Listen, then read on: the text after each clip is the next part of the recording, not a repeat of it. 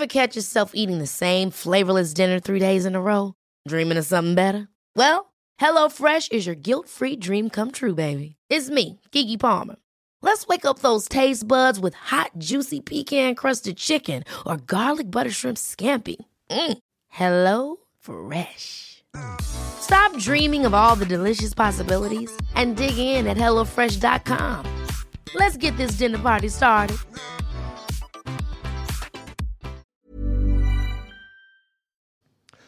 Ladies and gentlemen, we're in the heart of Manchester, King Street, the Belstaff store. Damn. For the first in the Renegade series, to kick it all off, it's Never Strays Far. But please welcome to the stage my co-hosts, David Miller and Pete Kenyak.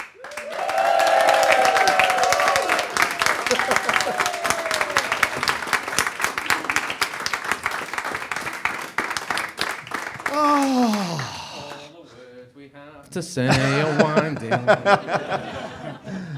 That's a good local reference. Well done, Pete. You've won them over already.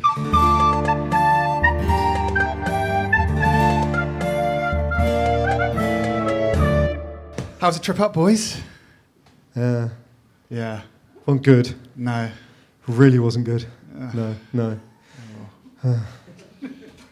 I drove a transit van up here for no apparent reason. So just a little bit of context. So David and I are about to start, Pete's about to start de-essing the Tour of Britain for Trinity Racing, yeah? And much more relevantly than that, David and I are about to embark on a week of travelling around the Tour of Britain, commentating for ITV, aren't we, David? We are. And we work for a production company, I'm not going to name them, but they perhaps don't have the highest production standards in broadcasting history, right? No. I mean, I turned up last year to the Tour of Britain and Ned had, I wouldn't say twisted my arm, but persuaded me to come and commentate in the Tour of Britain. Twisted your arm? Twisted my arm. Yeah. And had told me it wouldn't be like the Tour de France. And we turned up to... Where were we? Were we in Scotland? It was a ski resort outside of Aberdeen, wasn't it? Where it started, the first finish line was last year. And it was unbelievable, the weather, wasn't it? It was like the Scottish equivalent of Alpe d'Huez. It was like the Scottish equivalent of Alpe d'Huez, without any switchbacks or hairpins or sunshine. Oh, it was one straight road, wasn't it? Do you remember? It's just a 10-kilometre drag into the... Yeah. And we turned up and... it was actually a sprint stage. Yeah, it was. It was totally a sprint It was their stage. summit finish, and it was won by Corbin Strong, who was a kind of sprinty type we had the character. Pidcock drama. Pidcock, and I turned up and it was a kind of empty car park, muddy, and I said to Ned, where's our commentary position? And you kind of looked at me and just pointed at a truck, about like a white HGV. Like a really battered one. Yeah. That you'd see maybe abandoned on a slip road quite near Folkestone. And I walked up the steps into it, and the wind was so strong, like the door just blew completely open. Walked in, and it was just shelves, and there was nothing in there. Yeah. And I was like, well, where do we go? And then there was a guy putting up screens and on a little bench. And like a workman's bench that you might sort of like, yeah. Then we had no internet, and... Yeah, but that was like our producer who's Australian. Yeah. I'll just explain he's Australian just in case you can't pick the accent that you're about to hear. I said, have you got any internet? He goes, oh, no, mate, there's no internet up here. And I'm thinking, this is the Tour of Britain, mate. And just so people know, Tour of Britain is quite a difficult race. One of the reasons perhaps I'm hesitant to doing it is because there's not so many big names, so you don't have as many reference points or even knowledge of who the riders are. And so if a break goes, if anything happens, you're frantically looking on pro cycling stats. Don't believe in research, though. Yeah. No, don't do research. That's what the internet's for. You're better than research, aren't you? I'm better than research. That's the lead commentators. Yeah. That's what Ned's job is. And so we just sat there, and then I was in absolute panic and wondering what the hell we'd done. And then the week just kind of carried on. And you just reminded me. I mean, we do from start to finish commentary at the Tour of Britain with no ad breaks. Yep. Which is about 4 to 5 hours. Well, there are ad breaks on ITV, but we carry on for the world feed for all those people in Singapore who are interested in stage 1. Yeah. And it's and I'd totally forgotten that until you just mentioned it just now. How did that feel? Yeah. It's going to be a long week. So I turned up to get the hire car that the Tour of Britain organisation had booked for me. Not the Tour of Britain organisation, that's slightly unfair. The TV production company had booked for me in London that I'll drop off after the end of stage 8 back into London. Got to have a car on this job because all the kit we carry around. To drive up here, to come to this gig, to be with you lovely people. And I got there, as arranged, 9 o'clock this morning at Enterprise in Lewisham. Lovely people. And I said, where's my car? No, I didn't say it like that. I said, hello, I think I've got a reservation. I said, where's my car? They said, okay, yeah, your booking's for tomorrow.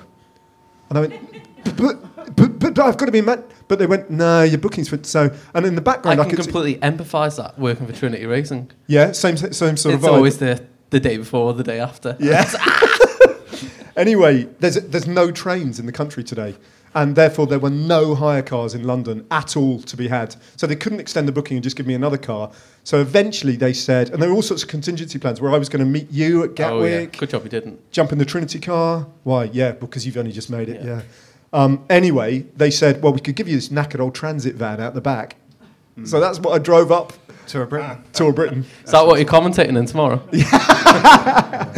I think the race starts the day after. I think. Oh, sorry. Yeah. Sunday. No, I think it's... Day ahead. Trinity Racing.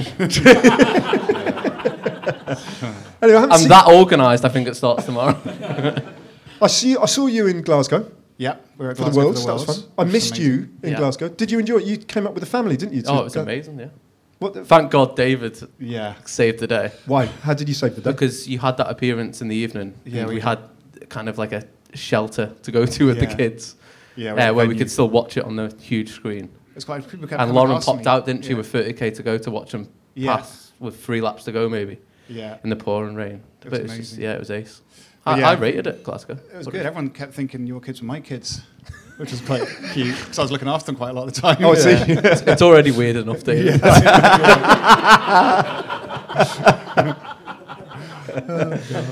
Yeah, but I missed you. You'd gone by the Yeah. time because I was doing that long commentary shift with Yeah, Boardman. That's a shame, isn't it? Hello, I'm commentating with Chris Yeah. Boardman. Yeah, Gonna have but to anyway. make the calculations, I yeah. made the yeah, that's a weird hybrid of Sean Kelly and Chris Boardman. Oh, yeah, calculations, Yeah, yeah. make the I've yeah. been watching the Vuelta. Yeah, I've been watching the Vuelta. You have. Should we talk about the Vuelta? Yes. Jumbo-Visma, 1, 2, 3 on the I podium at the end. think you messaged me randomly yesterday and said Sepp Kuss is going to win the Vuelta. Yeah, And Sepp Kuss is one of my favourite bike riders. yeah, with one of Mathieu van der quite a long Poel, Wout list. van Aert, Remco. Have you given up on Remco? A little bit, yeah. Yeah. He let me down at the Worlds. He lets you down a lot, doesn't he? He let me down yesterday. He let you down by getting But then that COVID was at the overshadowed Giro. because Sepp Kuss completely delivered. Yeah. And I'm so proud of him. I don't know him. I've never met him. Third Grand Tour of the year. I think, yeah, but imagine. I was thinking, Hey, I was Ineos imagining missed this. out on him, didn't they? They did, totally. Yeah. Everyone missed Someone out needs on to him. have a word with the backroom staff at Ineos. I know. I wonder if there's any here. Talk about research. But I was then thinking at the dinner table, because then Primoz and Jonas kind of ripped the field to pieces behind. Yeah. But they're, 2.5 minutes behind Sepp now Yeah. on GC. Surely at the dinner table last night, they were kind of, if Sepp Kuss wasn't drunk as a monkey because of that champagne behaviour on the podium. Did you see that, folks? Did you not? Oh, you didn't. No. The big Magnum. Did you see that, Pete? That's what 3 Grand Tours in a year does to you. I mean, that was. That's what league commentators don't get to know. Yeah, and I was thinking, but I bet, because obviously Sepp Kuss has been a key player in all of their Grand Tour wins for Yeah. Jumbo-Visma. He has. And for Primoz and Jonas this year at the Giro. Super and the Tour. impressive. Surely the dinner table there last night, let's go all in on Sepp. Let's do everything we can, and if he cracks, but we dedicate everything to him. His consistency is unbelievable. I mean, Yeah. his mental consistency even, Yeah. to turn up and do the job he's done. He's phenomenal. I don't know any other rider like him. No, I think he can In win this- this the Vuelta. He could do. Yeah. Well, there's the time trial, isn't there? The day after the rest day, but I don't know how he'll lead that because I haven't done my research because I'm all about the Tour of Britain.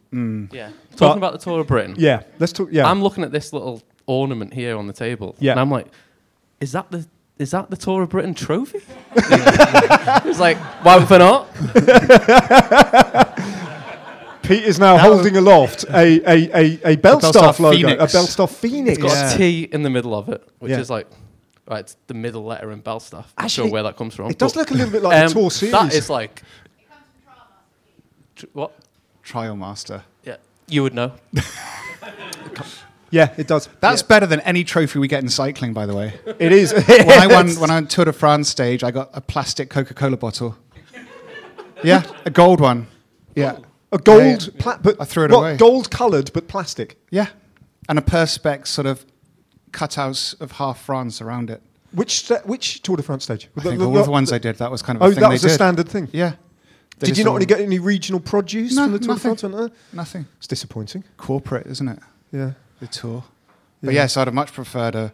I remember there was a year on the Tour of Phoenix. Britain where Rouleur magazine was sponsoring the Combativity Award, and they called it, but they rebranded it the Big Cheese Award or something, or the local, and so it was a local cheese from the I remember area. that. Was Yeah. quite funny because That was it was one of those random years at the Tour of Britain where there was Movistar.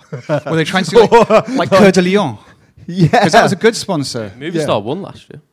That's true. Yeah, That was that's that true. was a random year, wasn't it? Yeah. But- Yeah. Well, since we're on the subject of the Tour of Britain, should we get a British bike rider on Yes. stage? Yeah? I hope he's here. I'm going to give him the big up anyway.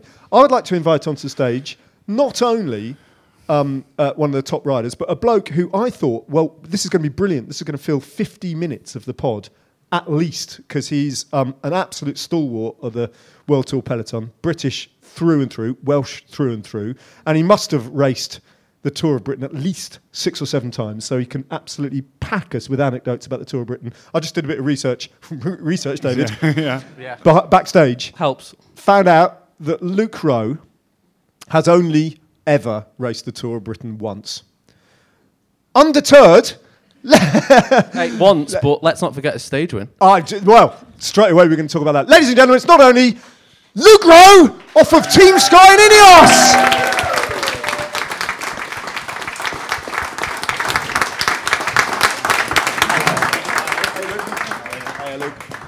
There's a special microphone for you there. Well, just swap over maybe. There, brilliant.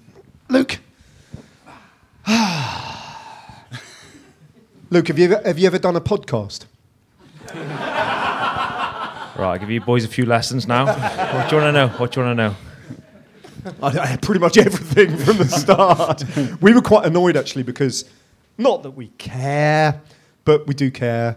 But we had this sort of slight status during the Tour de France of being quite high up in the charts, but we do podcast every single day, which kind of helps in the Tour de France. And you and Geraint's podcast whenever you can be bothered, like kind of seems like that. And every time you did that, you just elbowed us off our little top spot, which was kind of annoying. I don't, I wasn't actually aware of that. I think that's because you're not as needy as me. I think we're both quite similar though. It's a wing it mentality, Yeah. which is I think the success of it. Yeah. You look at you three now, chilled out, laid back, talking.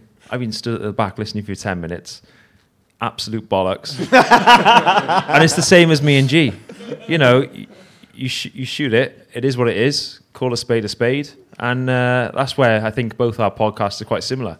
We don't kind of shy away from the truth, say it as it is. Ours is completely unedited. Put it out there, is what it is. And I think by the sounds of it and the last 10 minutes, it seems very similar.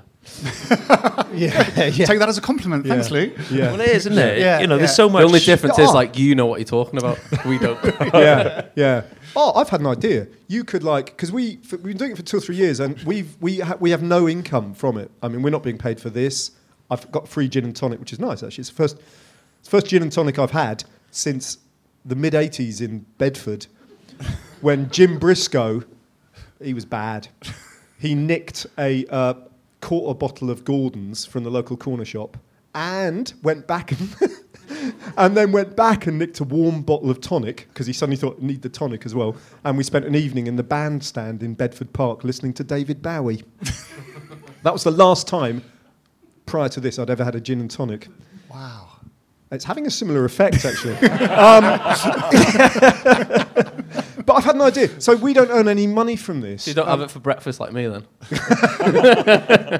I don't know whether that's true, but I'm feeling it might be slightly true. So do you guys make a lot of money out of your podcast? Oh, shitloads, man. Do you? No. No, honestly, so we started off at the Tour de France, me and G, Yep. and we sent one of the guys, George, over to the local Carrefour to try and buy a microphone. That's the way it started. And we said, we're going to start a podcast. Brilliant. And it was as simple as that. And we When you were both on the race? we both Hey, at the imagine top. being able to send someone called George to go and buy a See, microphone. already, this is a whole different league. It's the same as you guys, but his name's Ned. Ned. Send Ned. It's Right. funny because it's true. So true. I literally asked for an SD card on the way up. Get Ned to nick a bottle of gin. And over the years, it's obviously taken, step to step, and it's got bigger and bigger. But I think one thing we always said, G's a tight bugger, but one thing I always said, He is, isn't he? oh, Jesus. Jesus. Yeah. I reckon I've bought him 100 coffees for every one I've got off him. Yeah, easily. But anyway, one thing we've always said is we stay true to where we started, which was in a Campanile hotel in the middle of France. 2 blokes sat on a bed talking and saying what they really mean. And it's not filtered. And I feel like there's too many outlets, people, with social media, everything is filtered. And that reality of people being able to say what they really think has almost gone because the way the world is. Yeah. And we said, whatever happens, whatever comes our way, financially, whatever, put that to one side. And one thing we'll stick by is just being ourselves. We'll press play, we'll talk, we'll press stop, and it goes out. So no editing. And I think that's one thing we've kind of stuck by, because there's so many things now that in the world we live in, it's so hard to just express yourself and say what you really feel, because someone will always try and shoot you down. So we stay loyal to that. Do you guys feel, because I was thinking about this yesterday, Luke, the first time I remember meeting you was at the Geelong Worlds, 2010, and it was under 23 Worlds you were doing, wasn't it? It was, yeah. And I think there was one breakfast where it was you, me, and Brailsford, or it could have been Shane. And we were talking about, this was amazing because you hadn't turned pro yet, about you were already thinking about making a career of being a road captain, even then. It was like we were talking about it because I was a road captain at the time, and I was saying, no, it's that most riders it ends up being the twilights of their career. They start off as these young, hot and promised riders. They win a few races, get leadership status, then it starts to wane, and then they slip into a road captain role. But I was saying how amazing it can be. Some riders realize early their strength is in their leadership capabilities and what they do on the road with the team, rallying the team, and can build a really amazing career out of it. And you've done that very much. Your career, you've been a road captain probably the majority of your career. Do you see it as that? First of all, as soon as you mentioned Geelong, the first few words that come to my mind was Dave the Brave. Yeah. Remember that? Yeah. That was, we stole a bed sheet, stole a bottle of spray and wrote Dave the Brave as you come by the TT, and I still remember he just raised a few fingers to say hello. But that ended up being the title of the last chapter of my book. I read it. Yeah. I read it proudly. Yeah, Dave the Rave. B open brackets rave.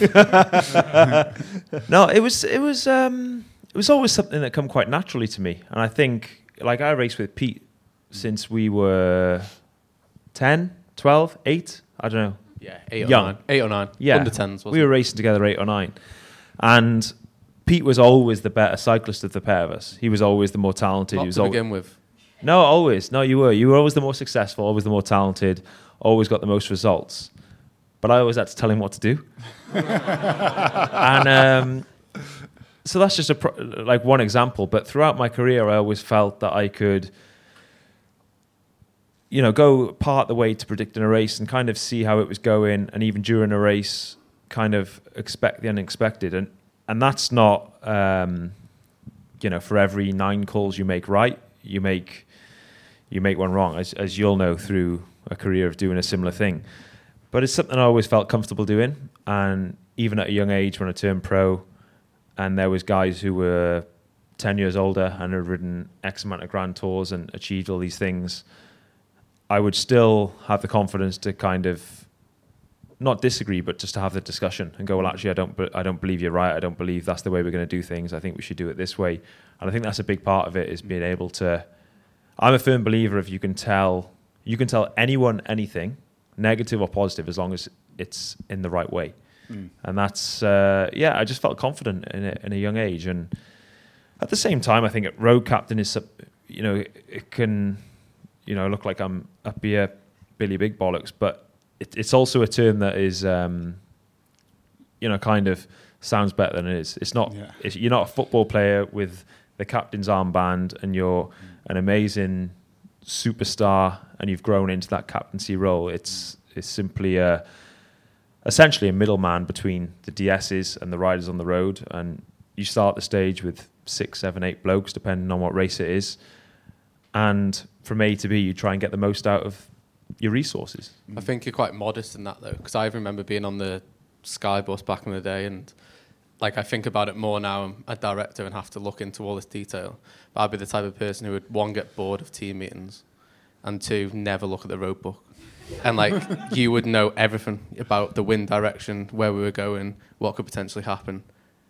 And it's now I realise, where back then I was like, geez, I'm just race for 5 hours, like. Race for 5 hours. Oh shit, where's that wind coming from? I'm in the 5th group. Yeah. So I think it may be because it comes naturally to you. You're not quite aware of. I also think just that analogy you just drew between a road captain and a captain of a football team. I think again you play down the role that you guys actually fulfil, and the best road captains do, because I don't think that analogy stands up. I don't think a captain in a football team does much. So my favourite road captain is? Type of road captain, the one who like punches Tony Martin off the road. It's like, had enough of you. See ya. Who've you had the biggest on? Is Tony Martin right up there? Listen, son, back down. You're out. I'm going with you. That's what it takes, Yeah. Sacrifice for the team, because we'll not have to deal with him for the next bloody 12 days. You and your bloody Jumbo Visma cronies. Who've been the real problems down the years that you've had to eliminate? He's name one. Actually, I'd say as the years go on, I've actually gone more and more relaxed, chilled. I think. Yeah. You get to a certain point and you go, any wasted energy is energy that I'm going to lose in the final of the race or the next day or the day after. So I try and let things just go a bit more now. Of course, there's times and there's people throughout my career who have pissed me off, and I'm sure I'm on the hit list of many people as well at the same time. But yeah, we can't do this podcast forever, so I can't name everyone, but there's a few on the hit list, yeah. If you start now, we'll be finished by 9:30. Luke, did you watch the Vuelta yesterday, that mad stage that Sepp Kuss won that we were just alluding to? Did you see any of that? I did indeed, yeah. So in terms of being a road, I'm assuming everyone had a bit of knowledge of what went on yesterday in the Vuelta. As a road captain, when you see 40, like Remco's road captain perhaps, you see 42 riders, including some of the best climbers in the world and multiple threats on GC, get away. Unfortunately, we didn't see how that happened because there were no live pictures. Have you ever been in a situation that chaotic? Because that was proper full-on chaos, wasn't it, at the Vuelta yesterday? I've never been in a situation where we're the team that's lost out that badly. And like any breakaway, there's big winners and big losers. So straight away you go big winners, despite what happened at the finish. I'm talking about that moment that the break got established. 42 guys, four Jumbo Vismas with Sepp Kuss. There's 4 Bahrain with Landa. The list goes on. Extremely dangerous break. And I'm going to talk on behalf of Ineos Grenadiers here. We had Castroveo in there, which, with the utmost respect to him, this is a GC breakaway, hails of no significance. So I just mentioned a few teams who come out really on the top foot, and I think we were one of the teams that really come out on the back foot on that breakaway and that situation, that scenario that the race played out of. And if you go into the stage and you're 12th and 17th on GC, which G and Tara's men were, and you end up riding on the front of the peloton all day full gas with your whole team, it's gone very badly wrong. And it almost hurts me to say it, because these are my mates, these are my teammates, it's my team who I feel passionate about, but call a spade a spade.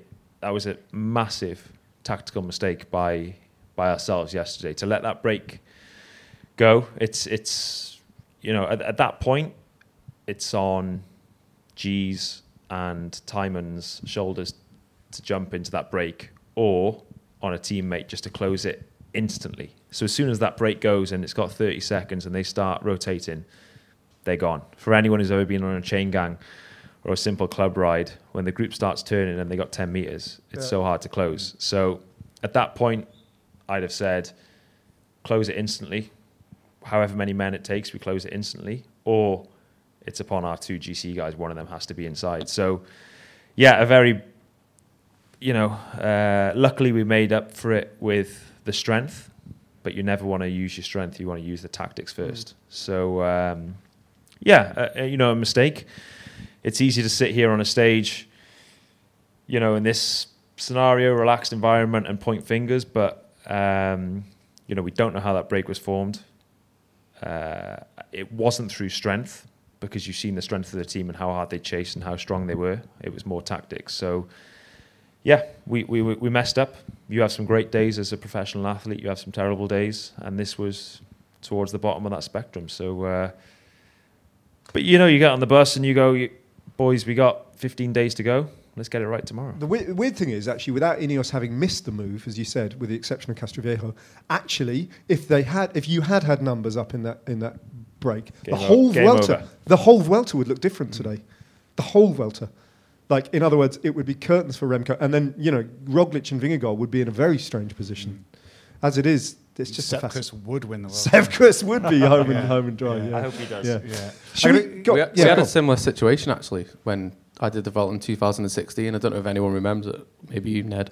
I remember when it was the Contador, short stage, 120k, small roads in the first 20k, like max 1 kilometre climbs, narrow descents. Everyone was a bit blasé, relaxed, and this move went straight away. And literally after a kilometre with Contador, Quintana, the group must have only been about 15, maybe, and Sky completely missed it. We had Froome and one other in the second group, me and 2 others in the third group, another 2 riders in the fourth. It was all over the road.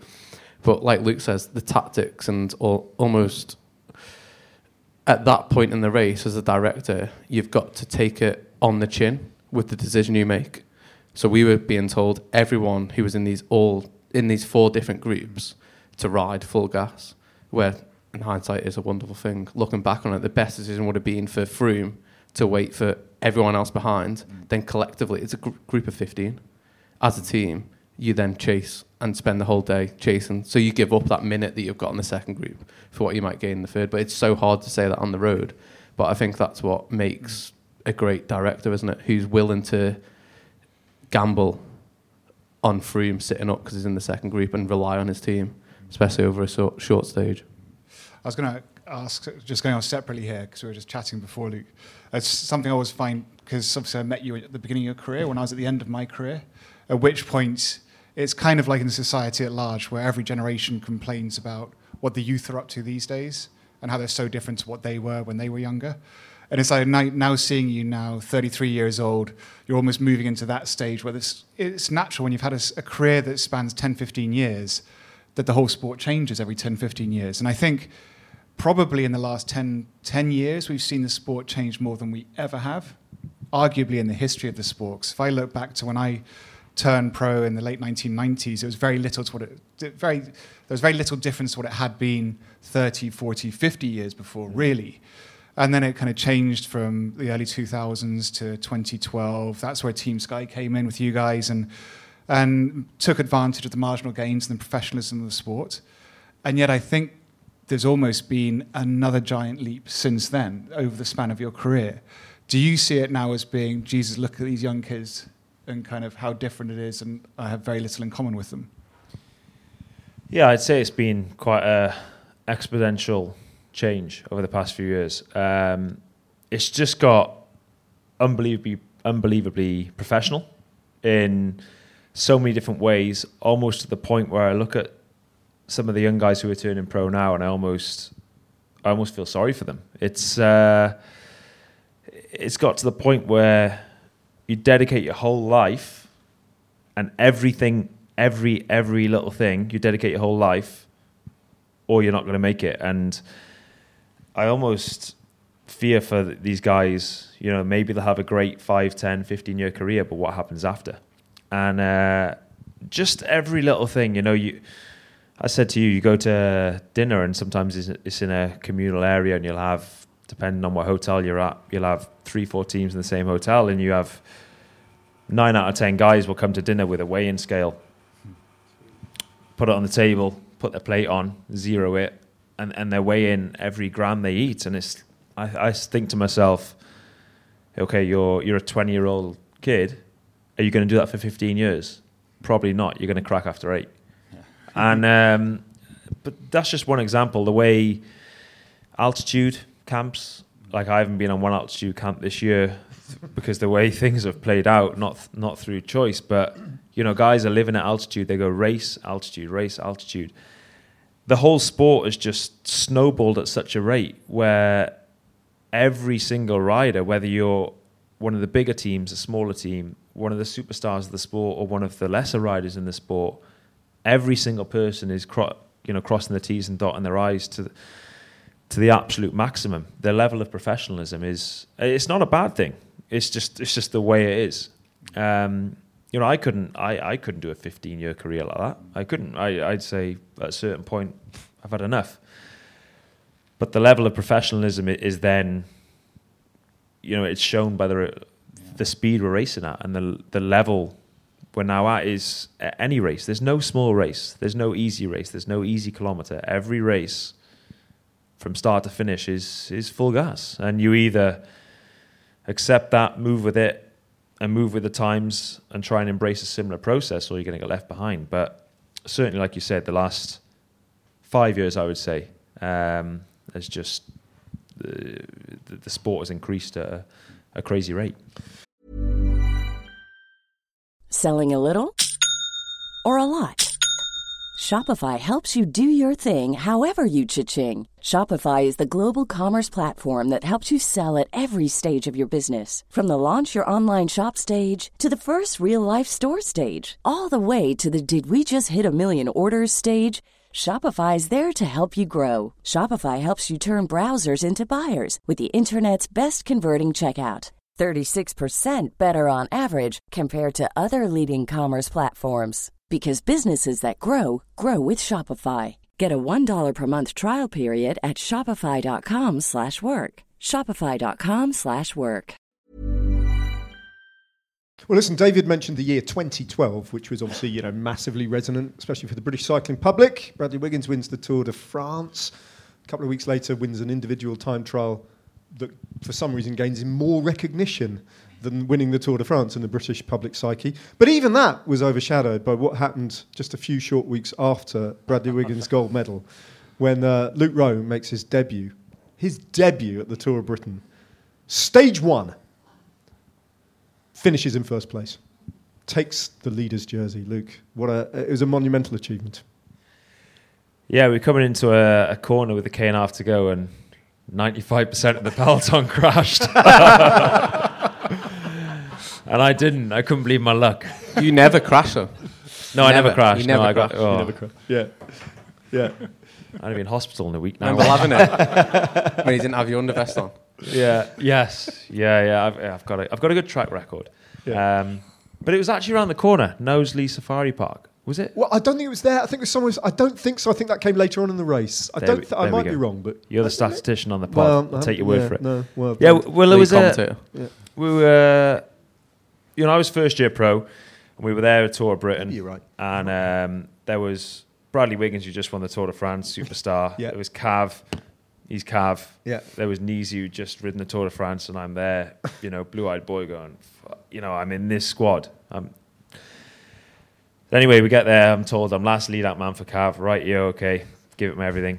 And you're Cav's last. You're supposed to be his last lead. Yeah. Because when guys like Bernie Eisel get to a certain age, they like jip out of stuff like that. Okay, yeah. Especially at the Tour of Britain. Yeah. At the end of the season. No chance. Luke turns up. What do you want me to do? Cav's last lead out, man. Oh, yeah. Go on then. Yeah, you can risk your skin, not me, mate. Just see Bernie Eisel. Knowsley Safari Park? What about the giraffes? He said, Bernie, remember the last thing you used to do before you left the bus every time? Go on. aftershave. Oh, No. Yeah. Pack a Every Rabanne. time. Yeah. Cav. Did he? Yeah. Last thing Bernie used to do. That's And Cav. special. Luke, we'll get back to the last 500 metres, but whilst we're on the subject of that Tour of Britain, there's one memory that stands out is Brad's turnarounds in the road. Could you, being on the team, could you enlighten us and everyone who's listening? It was special. That 'Cause was amazing. that's like not allowed, is it? It's not allowed, but there's a reason behind it. Go on. Yeah. And I shouldn't tell the reason, but, but Don't you- worry, we've told this story on the No, podcast but you've already Yeah. explained how Yeah. you say what you think and you're honest. Yeah. And, you know, that's your, you stand by your beliefs. And Yeah. that's the type of guy you are. So, go on.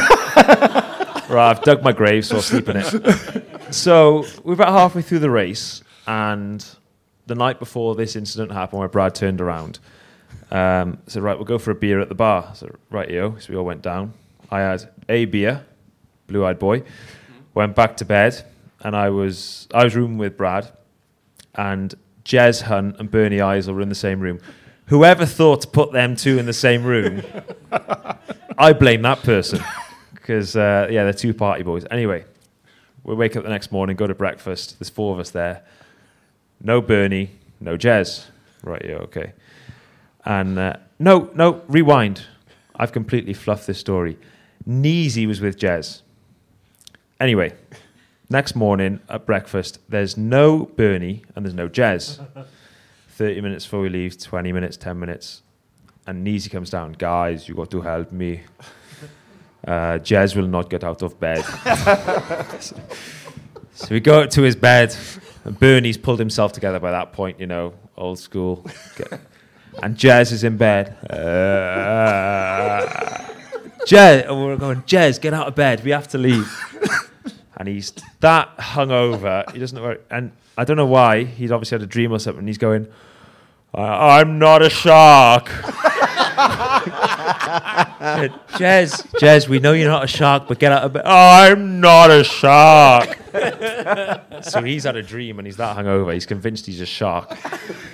So we finally literally drag him out of bed, no breakfast, get him on the bus, sit him down. And we had all the big dogs there. Dave was there. Oh, God. Right, we're going to have a great day. And I just got myself fired. And so we're all sat there looking. And Jez is sat there. He's in the meeting, he's like this. Put his cap, for podcast listeners, put his cap on his face. He's just out cold, hat on his head. And every now and then he just goes... So we leave the bus and Jez stumbles onto his bike and off we set. And halfway through, Brad just rips it on the front, gets halfway up the climb, flips it and says, "To the hell with a lot of you." So, Jez the shark and his And the point about legend. Luke, the point about the turning round was that You know Jez, I don't know you? really well. I'm not a shark. Luke, the point about the turning round was that inadvertently Brad had forgotten that Cav was in the leader's jersey.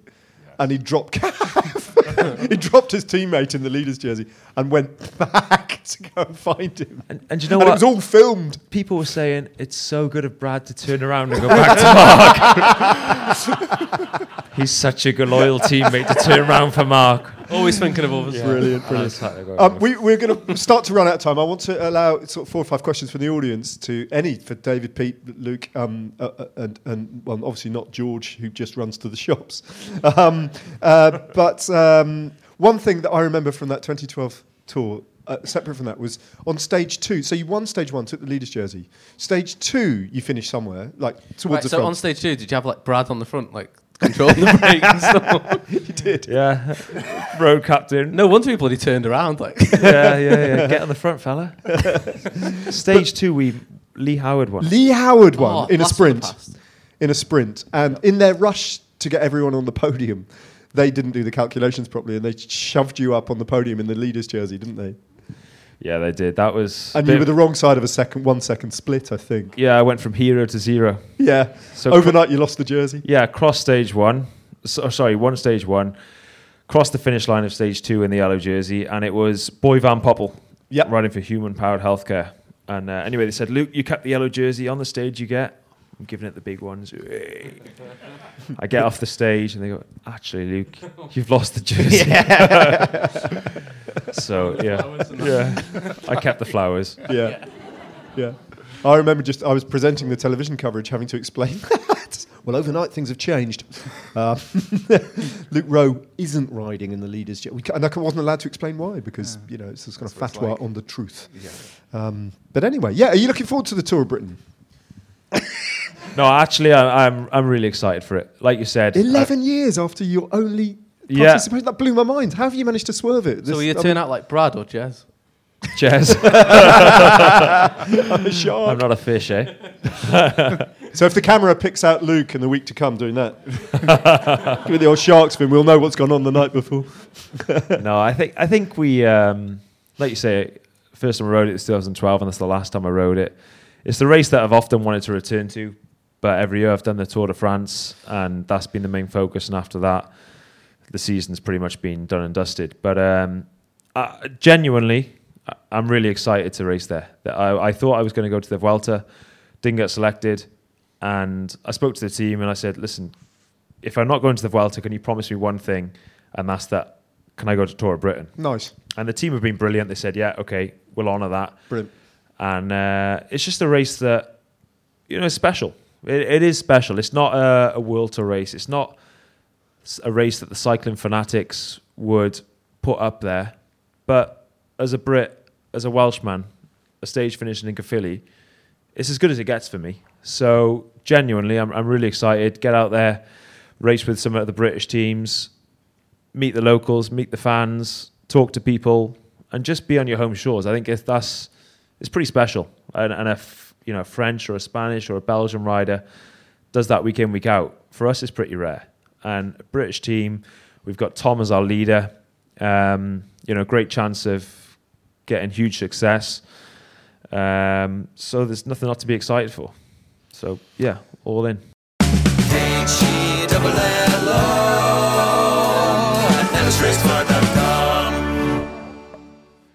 And now a few words about our partner, AG1. AG1 is a daily foundational nutritional supplement that supports whole body health. It's been part of my daily routine since December. This in itself is miraculous, as in the past I've never been able to keep a consistent supplement routine going for long. Yet with AG1, it's simple. 1 scoop in water, shake, drink. Each scoop is packed with 75 vitamins, minerals, probiotics, and whole food sourced ingredients of high quality that give me major benefits like gut and mood support, boosted energy, and even healthier looking skin, hair, and even nails. AG1 was designed with ease in mind, so you can live healthier and better without having to complicate your routine. Although Ned might disagree, as I called him up, panicked yesterday morning, asking him to bring AG1 up because I'd forgotten mine. AG1 replaces your multivitamin, probiotic, and more in its simple, daily, drinkable habit. I haven't felt as healthy and fit as I do right now in a long time. Granted, that's due to me doing a lot of sport recently, but I can safely say that having AG1 as my start of the day has given me the foundational nutritional support my body has needed, allowing my body to get what it needs as I increase the workload. If you want to take ownership of your health, try AG1 and get a free 1-year supply of vitamin D and 5 free AG1 travel packs with your first purchase. Go to drinkag1.com/neverstraysfar. That's drinkag1.com/neverstraysfar. Check it out.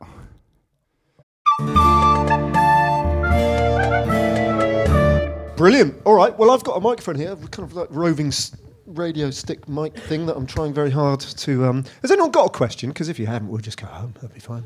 But I mean, don't feel it. But you've gone very quiet. Just going to give you. Go on. No, I didn't mean to tell you off. I've given you the platform now. Fire away. What would you like to ask these guys? I've been mulling around a couple Hold your microphone a little bit closer to Aspirin. I'm not used to this. Couple of questions. You've got 1 minute. I'm trying to decide between 2 people. I'm struggling. Yeah, well, you got one. So Thank make you. it quick. All right. Joke. The kind of question I really wanted to ask was around doping in sport in general, and just from the perspective of you 4 guys that have raced in it and been witness to it.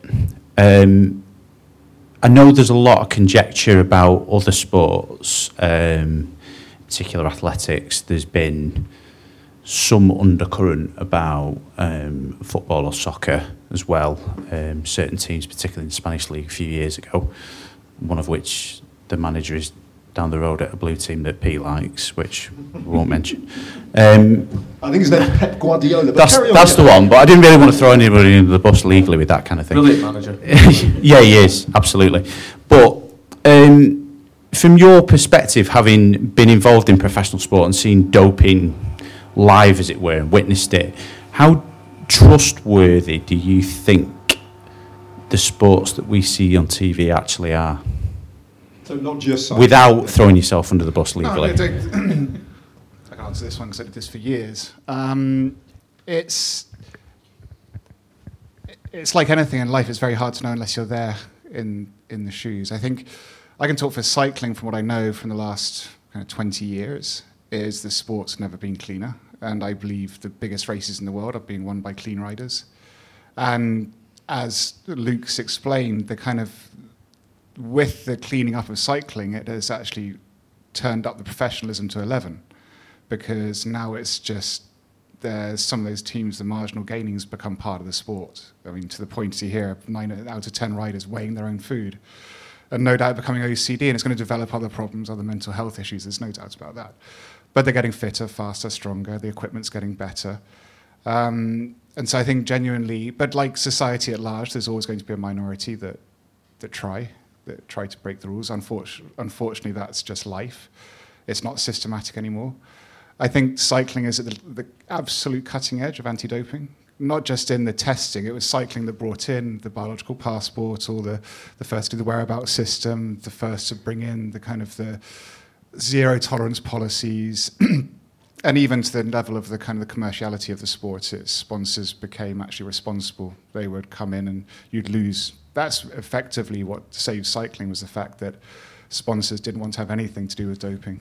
You know, so if a rider doped, then the whole thing would shut down, and that then changed the whole sport.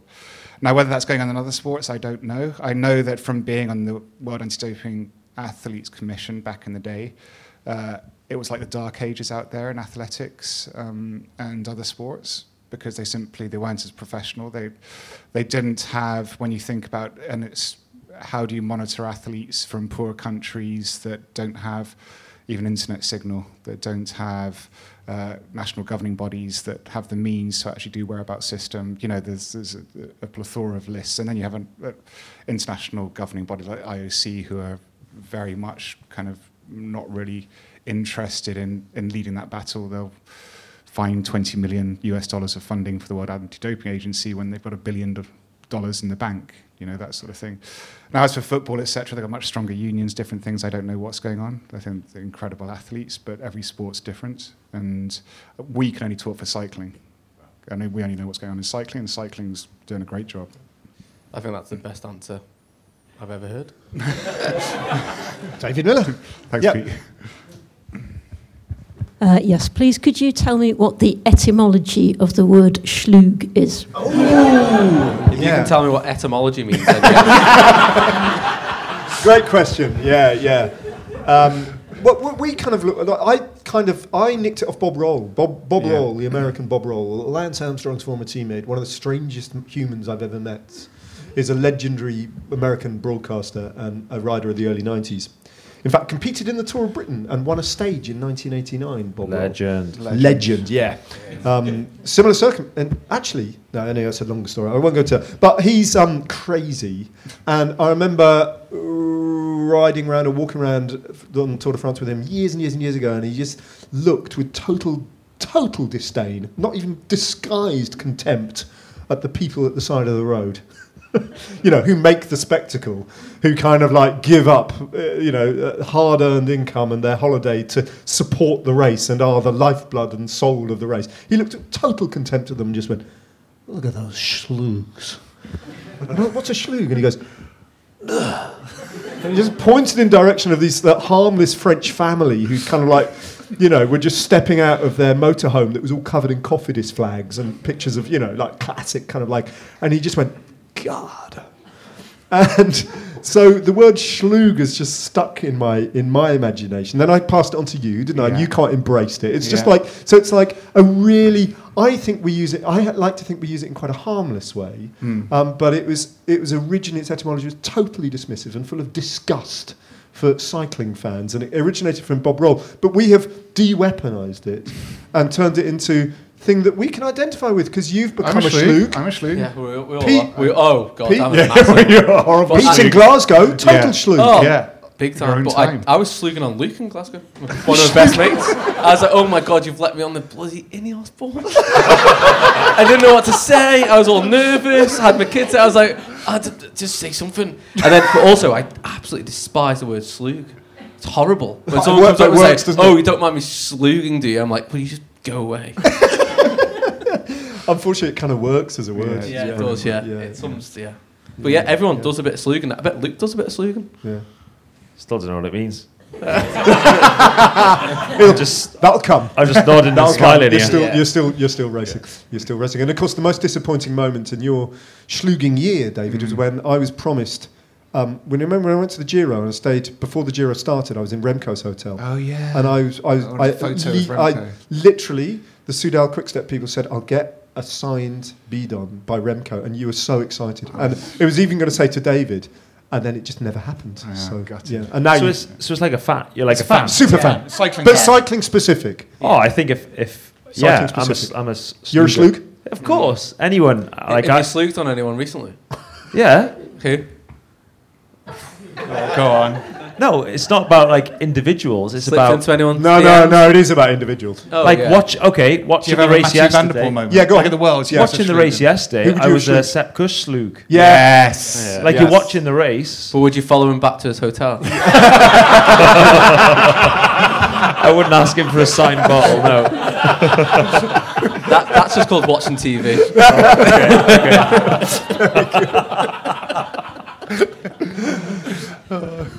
Got time for 3 more, I reckon, and then we'll call it a day. Producer Ned. Would you mind coming up and grabbing it? Because I'm full of microphone chaos here. Yeah, just pass it there. Brilliant. Yeah. So, as a beard enthusiast, I was delighted to see Jeffrey Soup win today's Welter stage. Did he win? He won. Oh, sorry. Oh, It's a sprint stage. yeah. But are there any really unheralded riders who you would particularly like to see win a Grand Tour stage? I can't think about Jeffrey Soup without picturing him eating a tin of tomatoes Heinz soup and getting it all in his beard. Can't see it. Can't unsee it. Soup is just a funny word, isn't it? Ned has a long list of these riders. The unheralded riders. The unheralded, the hipster choices. Well, I sent you a message this week as provisional start list ebbed and flowed a little bit for the... I can't remember which team he's riding. Who's ebbed and flowed? Which team is he riding for? Well, so ebbed and flowed. He rides for Uno X. No, Alpecin Phoenix. How's it going? Ebbed and flowed. Ebbed and flowed is a good rider, right? A very strong in the lead out there, no problem. not trustworthy. Big potential. Ebbed and flowed. He's Uno X, isn't he? Yeah, You'd look him up in his Palmares. Ebbed and flowed. He's 23 years. He comes from Stavanger. He came through the Uno X development team. He's a strong time trial.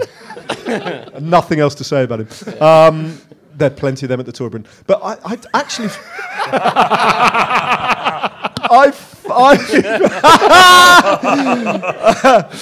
Paddy Bevan. Paddy Bevan. Paddy Bevan has been swapped in, and he will be racing the Tour of Britain. Yeah.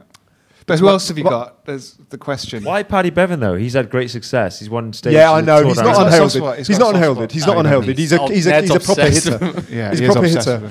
with him. But Paddy Bevan had a big setback because he had to have... Obsessed with He him. was on the brink of doing everything, almost Van Aerty. Yeah. Like he could climb, he could sprint. This is right? He could sprint. He could climb. He could really good time trialist. Just a really good rider. And then he had to have had to have arrhythmia and a heart thing, and it's kind of set him back a little bit. But he's here. He's here, Paddy Bevan. Who's the guy at the Tour de France I suddenly became obsessed with as the longer this year's Tour de France? One of the French riders. Yeah, French. No, well, he's not a little rider. He's a big rider, but he's just, I kind of was looking out for him all the time. Brian Coquard. Brian Coquard, yeah. Yeah, he's a big rider. Yeah. He's a big rider. Well, is he though? Well, he's a small guy, but No, but I mean, is he a big rider? no, because he's only ever won world. Yeah. But he's always up there. You're right. He's always up there. He's always up there. See, I choose someone like Nathan van Hooydonk. You know, someone who is always in the service of Wout van Aert or always in the service of Jonas Vingegaard, and is just I watch him on TV, and I think he's probably one of the best domestiques in the world at the moment. Amazing, isn't he? He's phenomenal. And he's always there in the thick of the action. Yeah, it's a bit. It reminds me of someone I know quite well. can't quite think of his name. Well, you mean someone who does a lot of work, doesn't get that many wins? What's his name? Maybe if they're lucky, It's on the tip. picks up one. It's on the tip of my one tongue. win at the Tour of Britain, that kind of thing, and maybe We'll have to Google it. We'll give him a somewhere stage in for a it. parallel in the multiverse, because we on Never Stop Time, we believe in the multiverse, don't we? Yeah, Quite we do. strongly. Yeah. There is a multiverse Belgian podcast that's happening right now with sort of like two pros, one pro, two ex-pros, and a journalist, and they're they go. slagging And me someone's going. For me, it's Luke Rowe. You haven't heard of him? Oh no, he's a good guy. He's been in the peloton a long time. He's always on the front, but never, always not in the limelight and the spotlight, but always does the work. Yeah, in the service of everyone in the team. Eh? Yeah. He's like our Nathan van You need Hooydonk. one job doing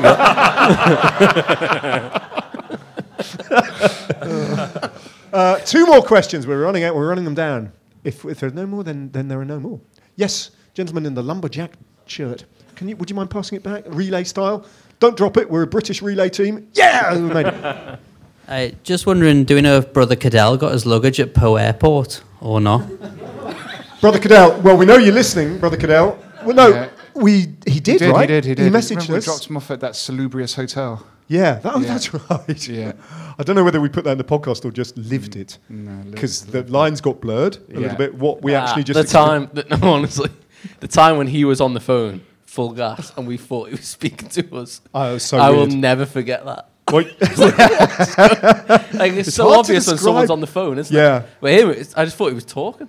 Because Cadell has a habit of, you don't know whether he's thinking, speaking, or talking to himself or communicating with you. It's just a continuum of words that are either expressed or not expressed.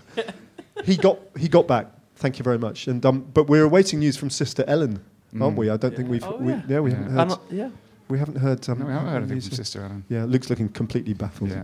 Your podcasts are weird, boys. Sister Ellen and Brother Cadell. But Brother Cadell sent me a parcel about a week after the Tour de France. I got a parcel arrived with a second-hand copy of his autobiography. That is not second-hand, but apparently it's never been published Maybe he'd in read Europe. But it's quite battered, actually. But a really lovely message inside to Brother Ned from Brother Cadell. And I started reading it. And it's actually his, he talked about his childhood and Yeah. stuff. Genuinely, absolutely incredible, his upbringing and his Good childhood. job. I didn't write a bloody book. He sent me an You will. essentials case. He what? Sent me an essentials case. No. What's an essentials case? He hasn't sent me anything. Yes.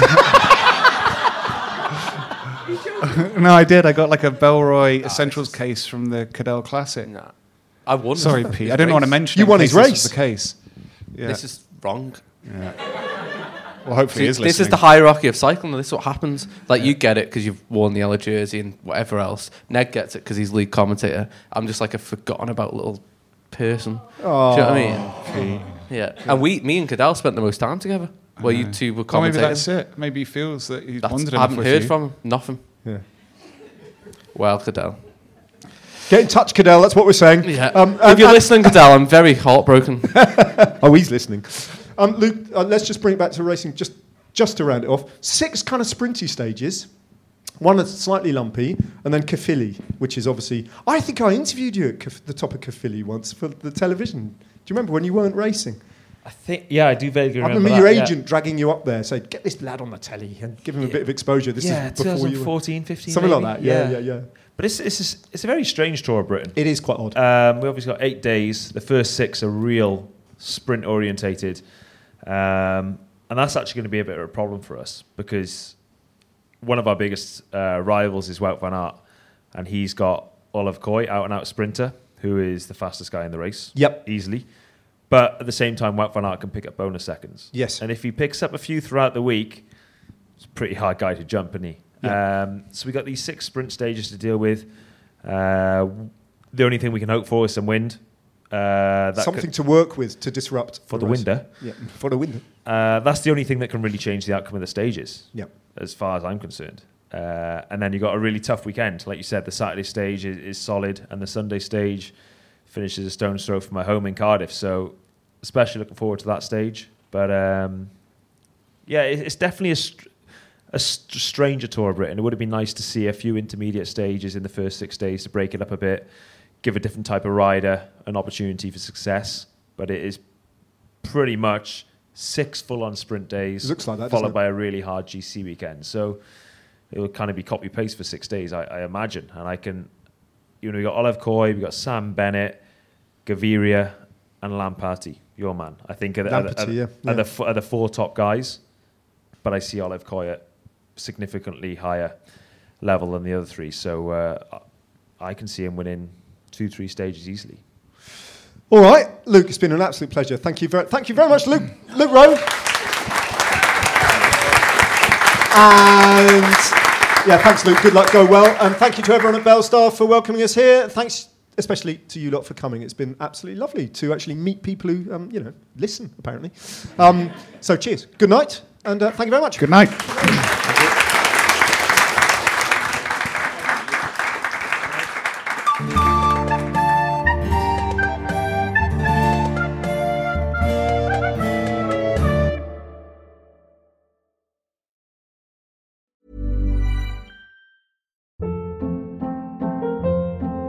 Hold up. What was that? Boring. No flavor. That was as bad as those leftovers you ate all week. Keke Palmer here, and it's time to say hello to something fresh and guilt-free. Hello Fresh. Jazz up dinner with pecan-crusted chicken or garlic butter shrimp scampi. Now that's music to my mouth. Hello Fresh. Let's get this dinner party started. Discover all the delicious possibilities at HelloFresh.com.